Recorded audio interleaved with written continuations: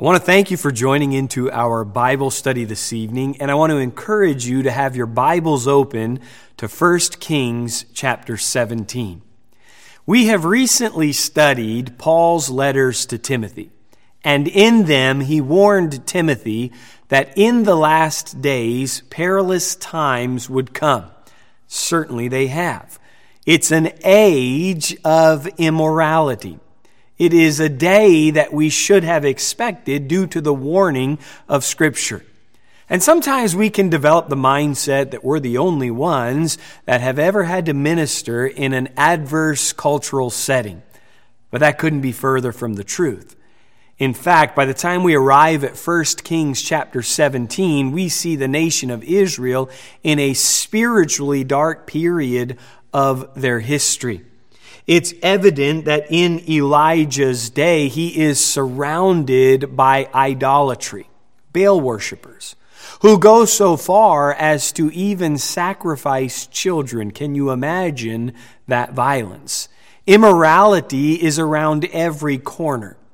You'd think that in this era, God would have intervened with his prophets, but we have an account in history that tells us these prophets in this day were actually hiding in a cave and sustained on mere small tidbits of food for fear of their lives. And truly, they had to be afraid. Had they stepped out, they could have been murdered. Amazingly, the nation is still prosperous. Rain is still falling. Crops are still growing. Markets are still strong. But God chooses this moment in history to intervene with a man named Elijah the Tishbite. And in this account, we're going to learn more about generosity. Notice in verse 1 what we read. And Elijah the Tishbite, who was of the inhabitants of Gilead, said unto Ahab, As the Lord God of Israel liveth, before whom I stand, there shall not be dew nor rain these years according to my word. Now there's a lot in that verse. Elijah has just declared fearlessly and boldly in front of Ahab that he's shutting the weather off. The rain's going to stop. He has declared to Ahab that the Lord God of Israel liveth, that God is paying attention, that God is alive, that God does have the power, and that he is in control, and that he is still speaking, and Elijah's the representative of that. Baal's not the one in charge. Can you fathom the boldness of Elijah the Tishbite, this outlier, to step in and boldly on faith make that declaration unto King Ahab? This entire passage of Scripture, as we will see in our study this evening, is about obedience to God. Doing what God asks, even if there's a high cost associated with it. We might say that Elijah took a risk. We might say that Elijah gambled that God would come through, but really he didn't take a risk, and really he did not gamble, as he declared God is alive, and he was aware that he stood in the presence of, accountable to, that holy God. In order for God to get his message out, he sends Elijah. And Elijah makes the declaration that the rain is going to stop. We're going to enter into a period of drought, which will no doubt bring about a famine. So God, after having Elijah deliver that message, gives Elijah another order. He tells him to get out of there and go to the brook Cherith. And we pick up in verse 6 where we read this. And the ravens brought him bread and flesh in the morning, and bread and flesh in the evening, and he, that is Elijah, drank of the brook. Now that's covering a lot of ground, but by verse 6, Elijah the Tishbite is in hiding. He's out by the brook Cherith. Now it's not raining. Famine is going to be set in, and for about a year and a half, Elijah is here. God does something that is really strange. It's somewhat out of the ordinary, even within Scripture. He starts to take care of his prophet. He begins to feed Elijah, as we read, with ravens bringing him bread and flesh in the morning and in the evening, and Elijah drinks water of the brook. Why would God use ravens? Well, probably the answer in short is because he can. Maybe he's declaring unto Elijah, who has said God is alive, that he can use anyone, that he can use anything, that he can use any means to accomplish his will and to provide. He's certainly strengthening the faith of Elijah in this moment, strengthening and hardening the character of Elijah in this moment, showing him that he can come through. Now, Elijah's here for an extended period of time. And something begins to happen to the brook due to the lack of rain. It starts to dry up. Verse 7 says, "And it came to pass after a while that the brook dried up because there had been no rain in the land." Now that makes perfect sense to us. Elijah boldly steps out, goes before Ahab, fearlessly makes a declaration on faith. And by the way, James tells us in the New Testament, Elijah was not some superhuman. He was not some super spiritual individual. He was normal just like us. He was common just like us. Same fears, same limitations, but in faith, his prayer works. God stops the rain. Now in hiding, pushed off to the wayside, fed by ravens morning and evening, drinking from the brook. You might sense a little frustration if the brook begins to dry up. What could possibly be worse than now running out of water? Well, God comes to Elijah and he gives him another assignment. He says this to him in verse 7. "Elijah, I'm now done with you at the brook Cherith. Arise, get thee to Zarephath, which belongeth to Zidon, and dwell there. Behold, I have commanded a widow woman there to sustain thee." Now let that sink in for a second. Elijah sees that the brook is drying up. I imagine that he is praying. He's talking to God about his current situation. And God says, "Okay, Elijah, now it's time for you to get up, and it's time for you to go to Zarephath, which belongs unto Zidon, because I'm going to take care of you there." And then God says, "Behold, I have commanded a widow woman there to sustain thee." Now, if I was Elijah, and I had taken the step of faith to boldly declare that a drought was going to onset in front of Ahab the king who wanted to kill me, and then God moved me out to a brook where I was fed by ravens, which doesn't sound all that appealing, and drinking from the brook, and then the brook dried up, and then I'm getting sent to Zarephath, I would hope for, finally, a break in the weather, as it were. Yet God says to him, "A widow. I have commanded a widow woman there to sustain thee." If it's odd, and it is, that God would use ravens to feed Elijah, it's culturally just as odd that he would select a widow woman to sustain him there in Zarephath. A widow woman would have been utterly dependent on the kindness of those that were around her. And as the drought was onset and the famine was beginning to expand, people who had extra that normally would have given to a widow are probably even giving less to the poor and the needy. She does not have a lot. She is eking out an existence there in Zarephath, and yet God says, "I've picked her to sustain you." Now, this is important. Note that before he goes to Zarephath, God says, "I have already commanded a widow woman there to provide for your needs."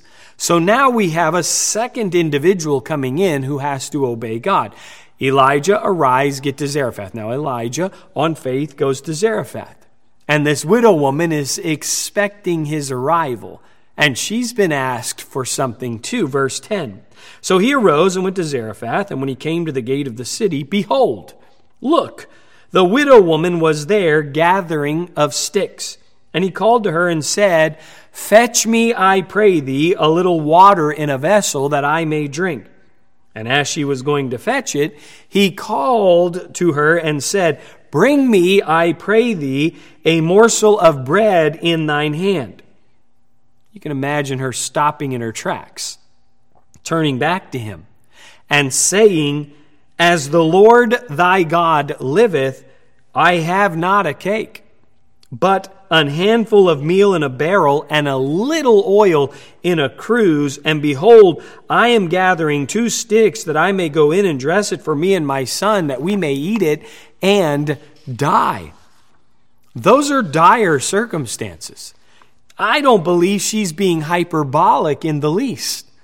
I think she's telling him the truth. He asks, "Bring me something to drink." She pivots to get him something to drink. While she's on the way, he asks for a cake. She tells him the truth. "I have nothing prepared. I have nothing in the cupboard. I have nothing ready to go.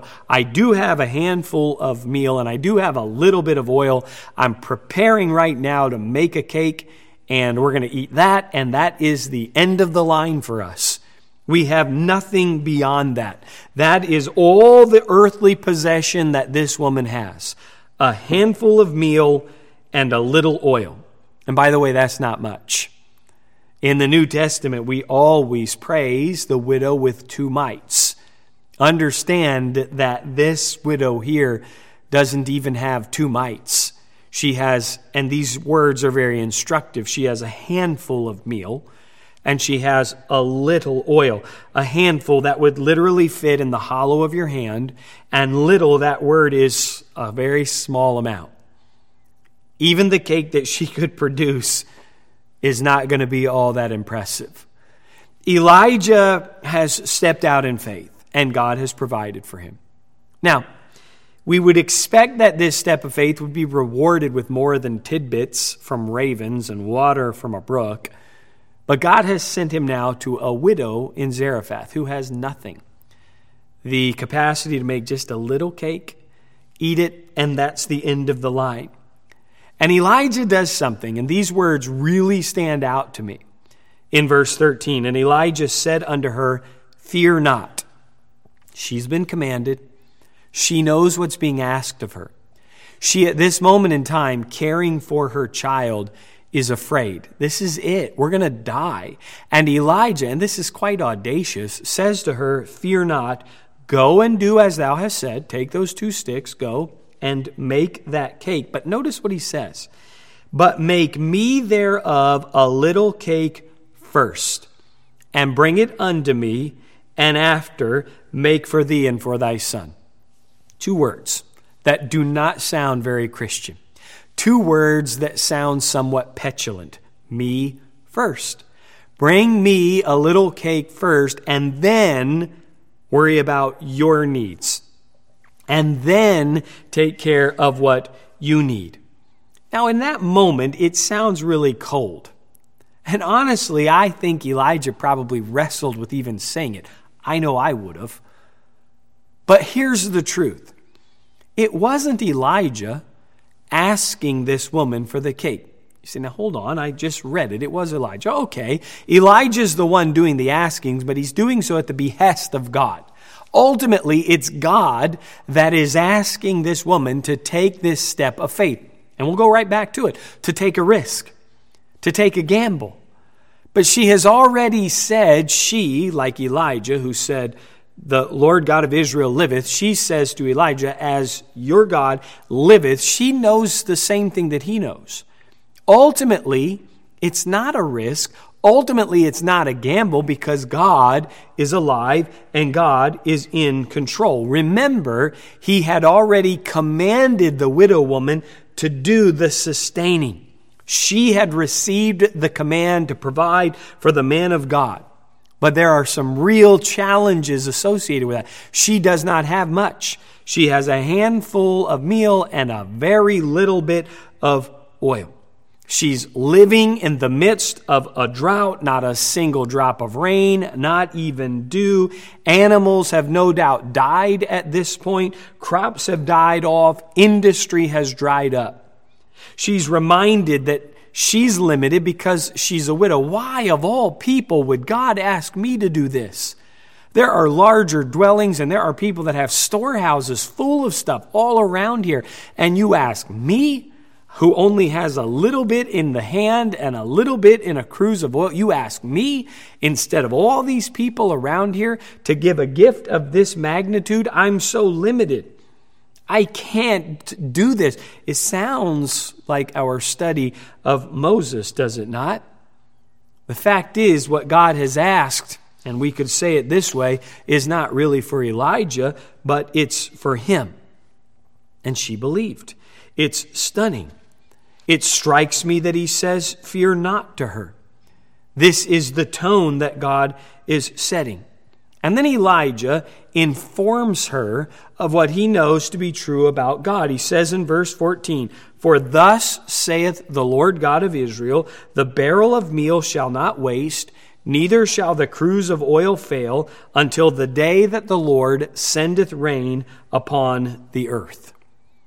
And by the way, he was the one that would offer up the prayer to start the rain again. This is the moment in time that we pause. This is the moment in time that we reflect, we meditate, we take this situation in. Elijah, we think, big Elijah, big step of faith, big incredible prayer to the God of the impossible, shutting down rain and dew. Man, he's going to be set for life. No, he's fed by ravens and he's sustained by a widow.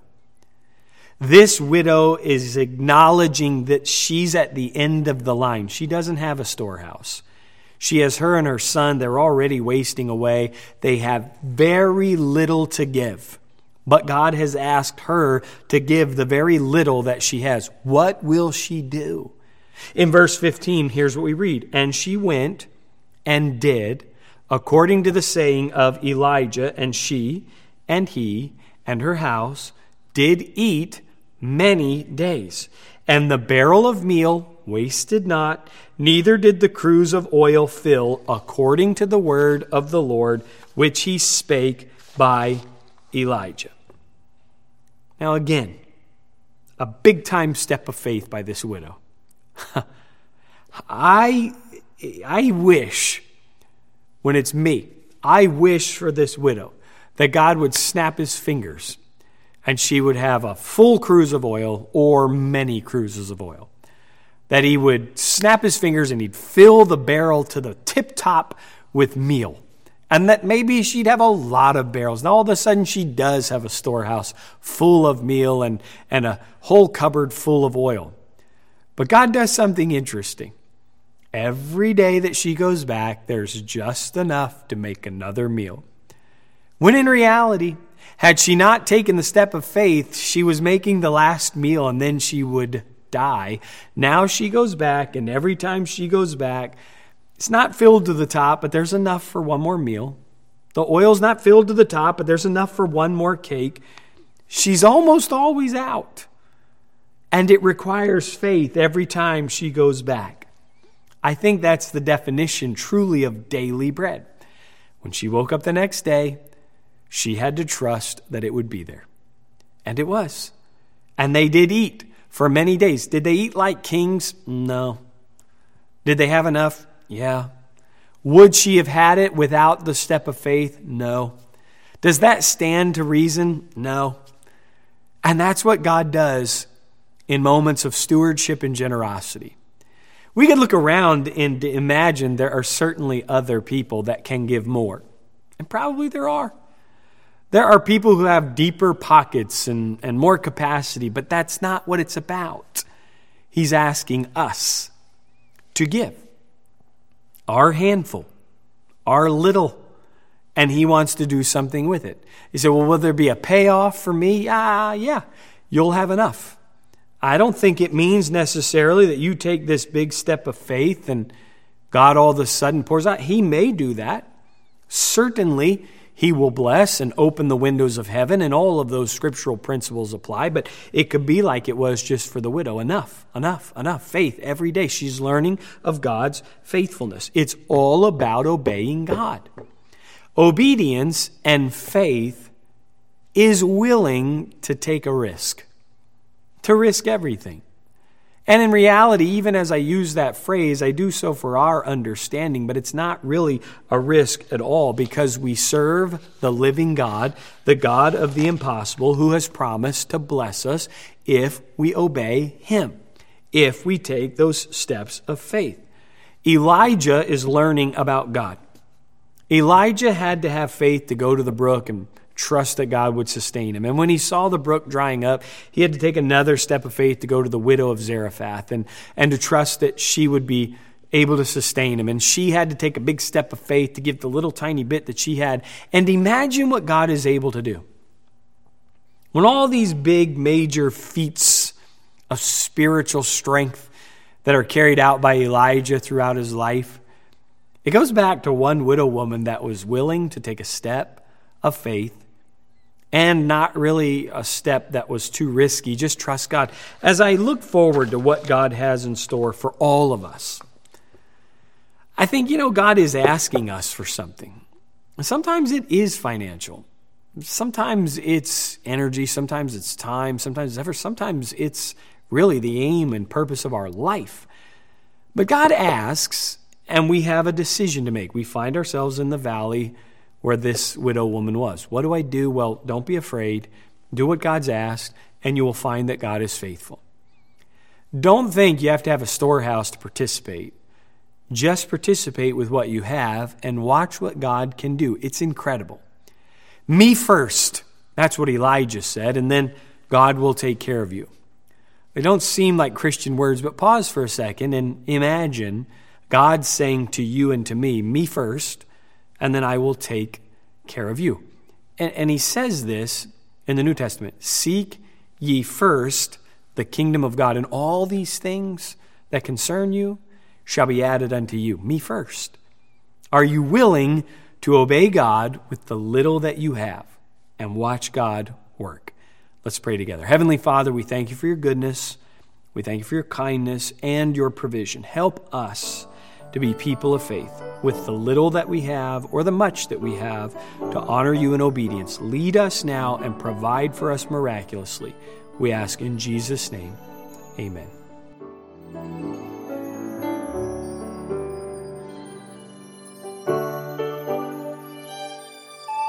Thanks for listening this week to the Graceway Baptist Church podcast. For more information about our church and our ministries, head on over to our website at gracewayscharlotte.org.